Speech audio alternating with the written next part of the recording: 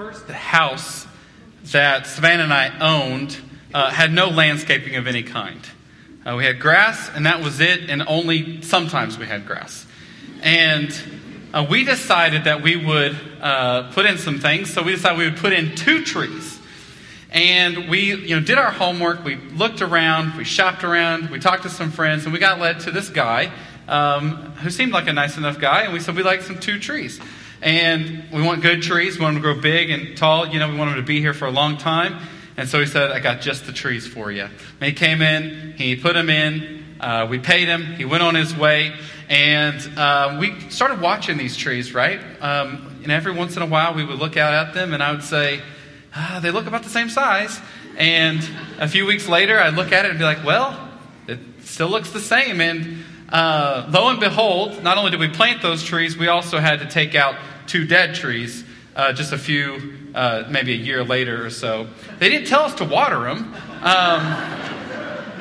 That's a joke. We watered the trees. We were living over in Brownwood at the time, and just at the beginning of a drought, and the tree didn't make it.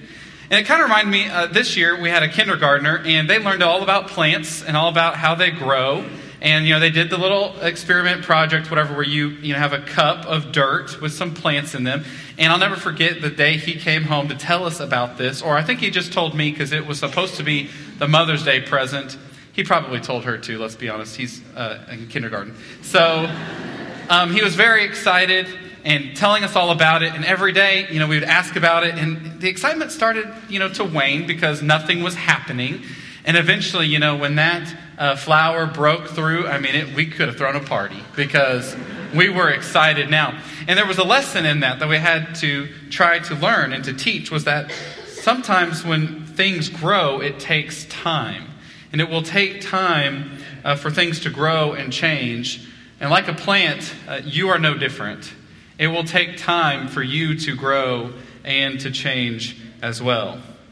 Well, we're really glad that you're here today. My name is Cale Courtright, one of the ministers here. And I was going to say that we'd love for you to join us for our kickball game tonight. But we all have our burden to bear. And mine is that it rains. So we even made these cool sunglasses for you guys because this is like our kickoff to summer.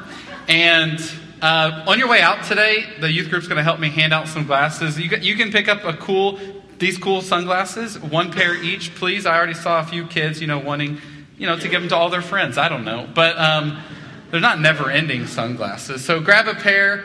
You can wear them tonight. I think it's going to be overcast, so you don't have to, of course. But sometime. And I will say, it is cool we put Crosspoint here on this side. So if you wear these when you're driving, drive like a Christian. So...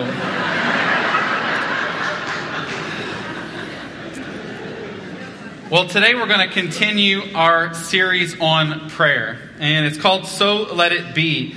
And we're going to be in Luke chapter 11. If you have your Bible with you, go over to Luke chapter 11 today.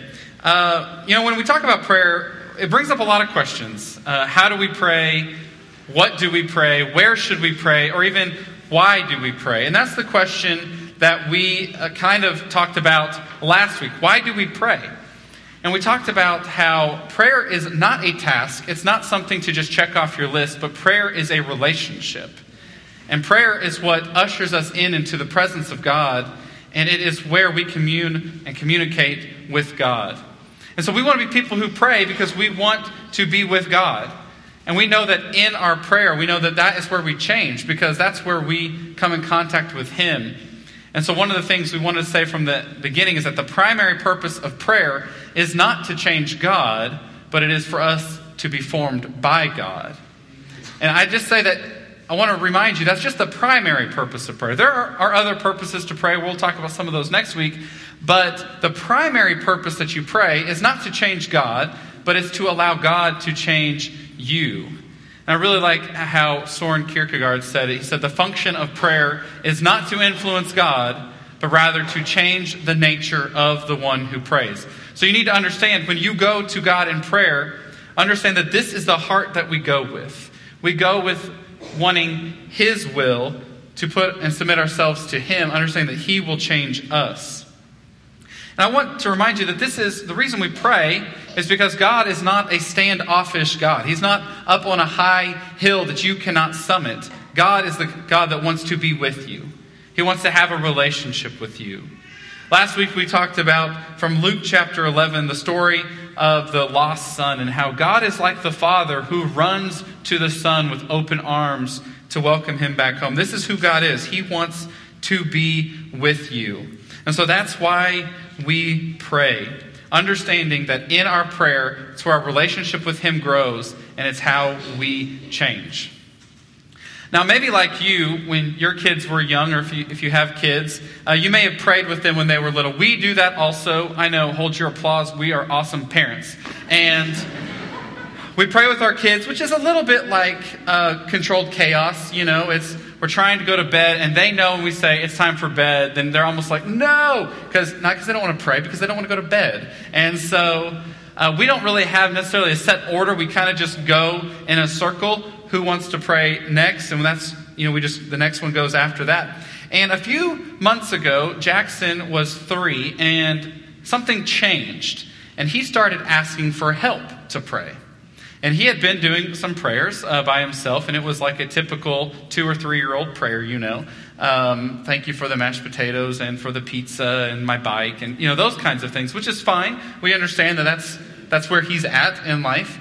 But his prayer changed, and he said, I'd like some help. And he might one night say, Mom, I want you to help me pray, or Dad. And sometimes he'd even ask his brother, Stephen, help me pray.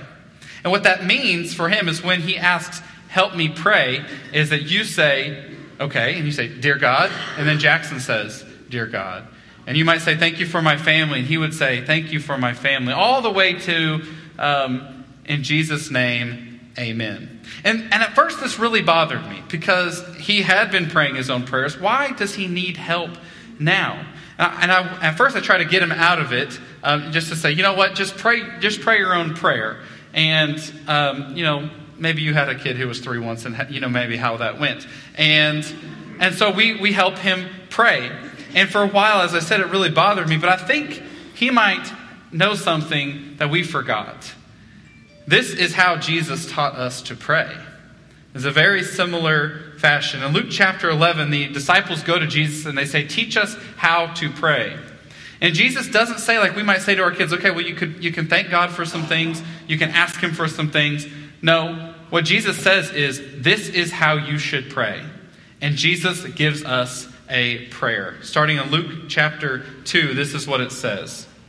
Luke chapter 11, verse 2. Jesus said, this is how you should pray. Father, may your name be kept holy. May your kingdom come soon. Give us each day the food we need, and forgive us our sins as we forgive those who sin against us. And don't let us yield to temptation. Jesus has given us a prayer. And I think it's important when Jesus tells us to do something that we do it. And so he says, when you pray. And this is why we put this prayer on the back of your bulletin. It's why I asked you last week to be praying this prayer. And it's not too late to join in that practice. Let this be a prayer that you start the day with or end the day with. Or maybe at your lunch break. Find time to pray the Lord's Prayer. And you probably know the prayer from Matthew 6 a little better. This one's from Luke chapter 11, but they're pretty similar. If you were to line them up next to one another, you would realize that all of the same elements are in both. Every rabbi had their prayer. The disciples said, we've heard John's prayer. We want to know your prayer, Jesus. And so we read this prayer, and today we want to think about this prayer. Think about what is close to Jesus' heart. What are the things that he says are important to pray over? This is what we want to be about. As his followers, as his disciples, we want to pray the Lord's Prayer. So we start this prayer off and we say, Father, may your name be kept holy. May your kingdom come soon. In Matthew, we pray on earth as it is in heaven. This is the foundation of the prayer, is that we're asking for his kingdom to come soon. See, we could use kingdom. Matthew uses the word heaven, on earth as it is in heaven. And when we think about heaven, this is the place that God is. This is God's domain. This is where everything is as it should be. There is no death. There is no destruction. There is no injustice. This is heaven. And when you and I think about heaven, that's what we're talking about. That's the heaven that we long for. That's the heaven that is now. But we also have an earth, on earth as it is in heaven. Because on earth is not like heaven. Earth is our space. Earth is the place where there is an eager anticipation for Jesus to return. Earth is the place that is in a moment of longing, of deep longing for heaven to come. And so our prayer is that heaven would come to earth, that God's will would be done here just like it is done in heaven. Our hope is that these two places would be joined, would be fully integrated. And you know, when the disciples thought of the kingdom of heaven, they thought about it maybe different than you and I thought about it. See, they had witnessed the death and the burial and the resurrection of Jesus Christ. And so when they thought of the kingdom of heaven, that was something that was here now. That when Jesus threw open the tomb and walked out, that this was a thing that was present in our reality right now. The kingdom of heaven is here. You read through the Gospels, this is what Jesus proclaims over and over again, is that the kingdom of heaven is here. And so they leaned into that. And you may have heard it said before that in our day and age, we are in this in-between time. The kingdom of heaven is already, but it's not yet. Because everyone is waiting for the kingdom of heaven to be fully here, for Jesus to return. So when Jesus came and when he talked about the kingdom of heaven, he wasn't talking about some new religious advice. He wasn't talking about just a fresh theology or better morals. When Jesus talked about the kingdom of heaven, something more fundamental than that. When he rose from the dead, defeating death, the kingdom of heaven was here, and everything had changed. The entire world had changed from darkness to light. This is what we pray for. The kingdom is here and is waiting for all of creation to join in the song. And so when we pray, let your kingdom be here on earth as it is in heaven, we are praying as those who are members of the kingdom. See, when you were born here on this earth, you're born under the old creation. But if you put Christ on in baptism, you have put that to death, and you've risen as a new creation. You are a member of the kingdom of God. You are a member of God's family, children of God. This is who you are. So when we pray this, we pray as members of the kingdom. And that's what we're working for. As I said, this is the foundation of this prayer, this understanding that the kingdom of heaven is here. And that's what we're working for. This trust that what Jesus did on the cross, he will do for you and for me as well. So we pray for the kingdom. And this leads to the second portion of the prayer, which is give us today our daily bread. And this is a prayer of trust. Just as Steve said just in our time of offering, it's the same thing. This is our prayer of trust. But it starts with the kingdom. And we understand that if what Jesus did in forming his kingdom, if he can do that, then he can provide for you today. And so we stand on the promise of his kingdom and we lean into trust to say, give us today our daily bread. And I don't know about you, but that can be a difficult prayer to pray. When the Jewish audience heard this prayer, they probably thought back to the Exodus. Because in the Exodus, the Jews had been slaves in Egypt for a long time. And through Moses, God freed them and they went to wandering in the desert. And every day, God provided their meal. He provided them enough food for that day. So they could pray, give us today our daily bread, and they knew what it meant. So when the Jews heard this, they thought back to their ancestors and said, what God did for us in the desert, he can do for us now. This is who Jesus is. I think Jesus lays the foundation for this earlier in the book of Luke. In Luke chapter 9, it says this. One day, Jesus called together his 12 disciples and gave them power and authority to cast out demons and to heal all diseases. So, you know, I can maybe make it rain when I play an outdoor event, but that is cool. Right? I would trade if I could. Then he sent them out to tell everyone about the kingdom of God and to heal the sick. Take nothing for your journey, he instructed them. Don't take a walking stick, a traveler's bag, food, money, or even a change of clothing. Wherever you go, stay in the same house until you leave town. Look at what he says to not take. Take nothing for your journey. Not a walking stick, a bag, food, money, or even a change of clothes. Now, I may not have seen you at the airport, but I've seen somebody like you at the airport. You don't travel like this. None of you travel with nothing.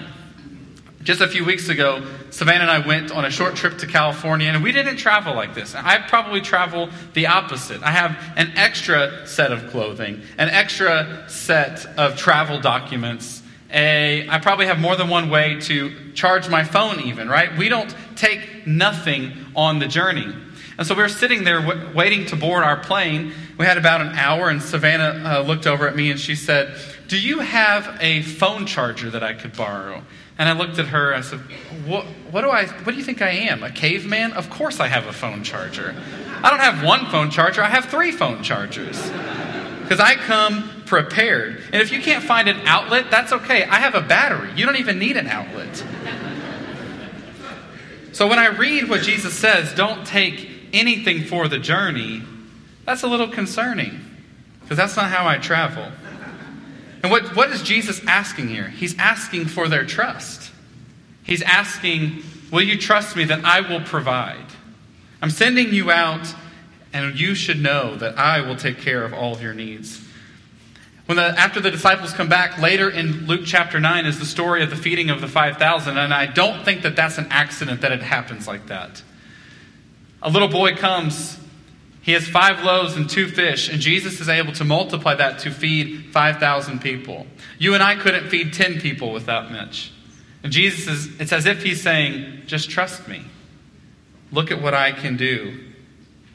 So Jesus will take care of us. So we pray, give us this day our daily bread, and we trust that he will make it so.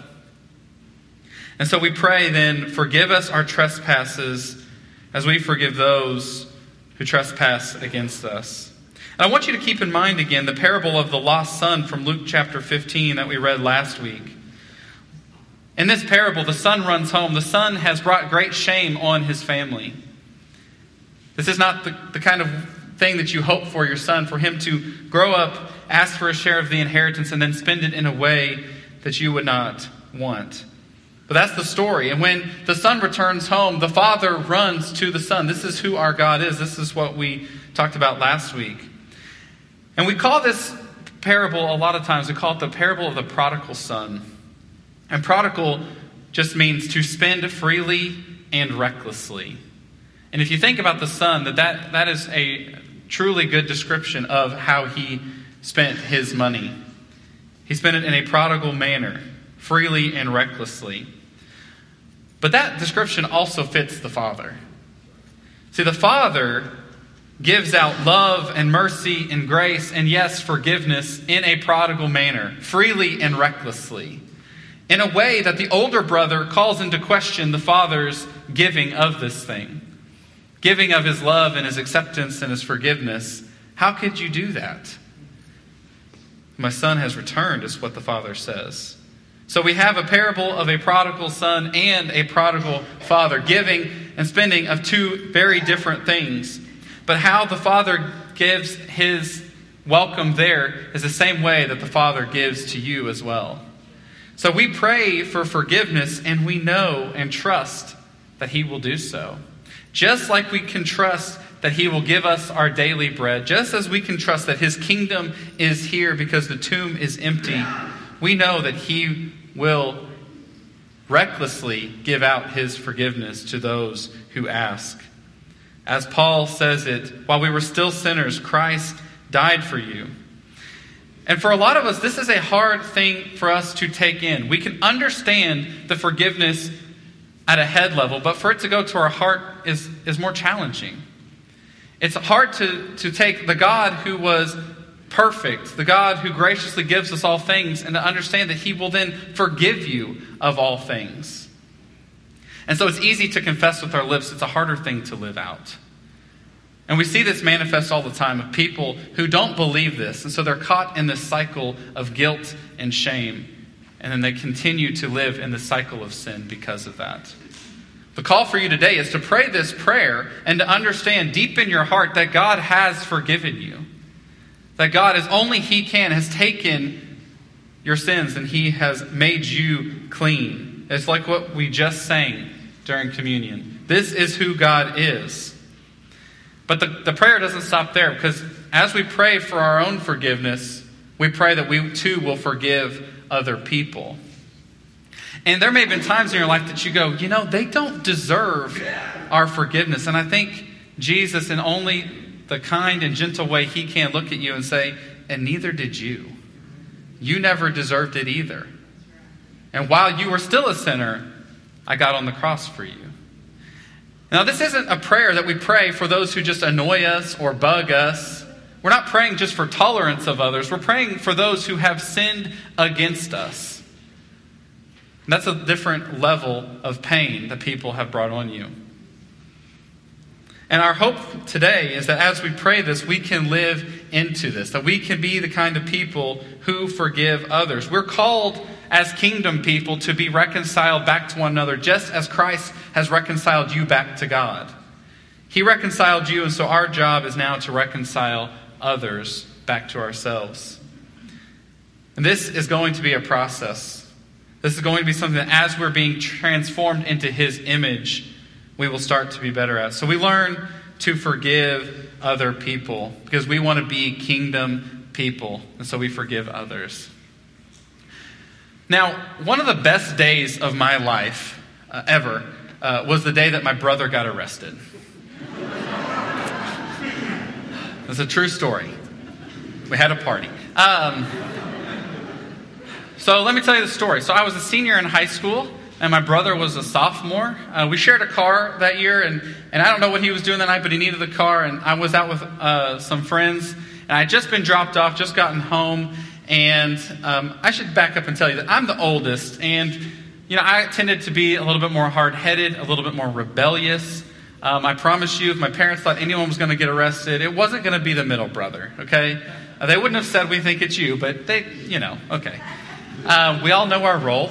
Anyway, so my middle brother was, always the goody two-shoes, always the one that was making the peace in the home. I will also say he was also the tattletale. So, what goes around comes around, I guess. And I'll never forget, I got home that night, and I'm talking to my dad. He's sitting there, and I don't know if there was some sporting event on TV. We're just kind of watching TV, just talking, and telling him about my night. And he got a phone call.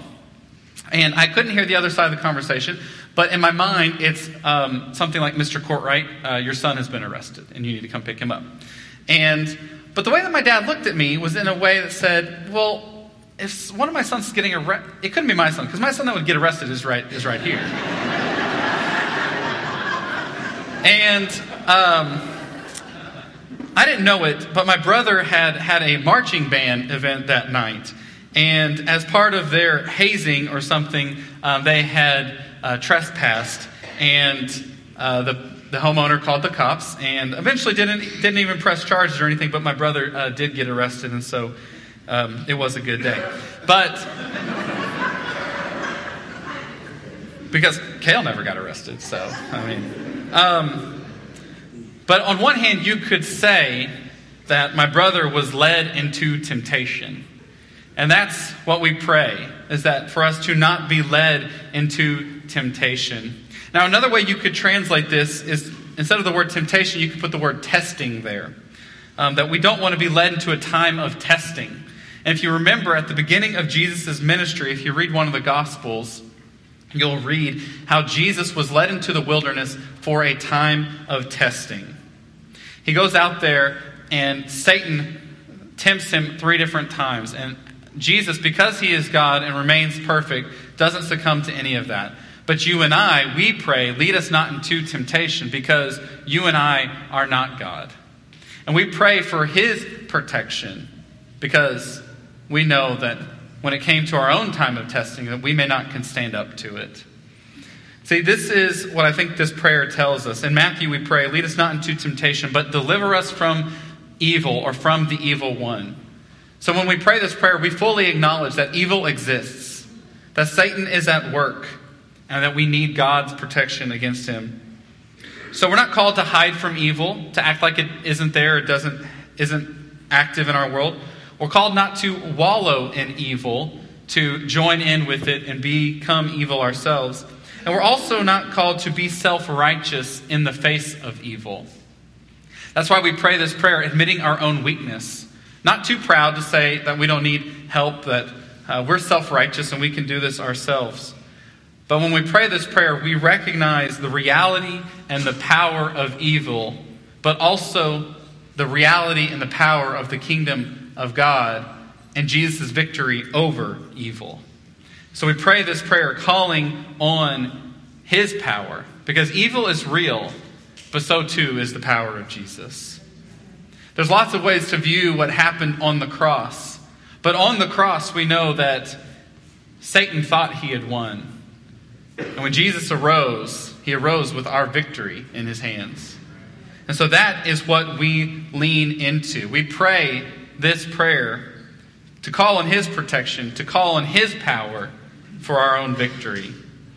See, but it'd be really easy just to think about evil in terms of evil being out there, in terms of evil being someone else. It'd be really easy to, if the world worked in such a way that there were people going around and doing evil deeds, and we could pray for them.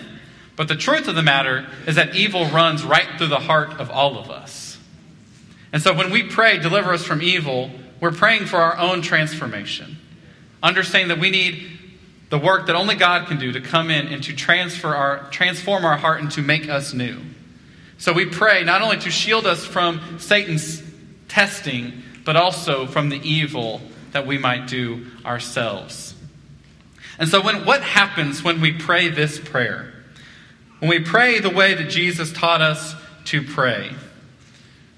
Richard Foster says, in prayer, real prayer, we begin to think God's thoughts after him, to desire the things he desires, to love the things he loves, and to will the things he wills. And so we pray this prayer, and you might spend some time today thinking about how this prayer compares to your own prayers. That when we read the Lord's Prayer, we realize just how inclusive it is. How it's not just inwardly focused, but it's outwardly focused as well.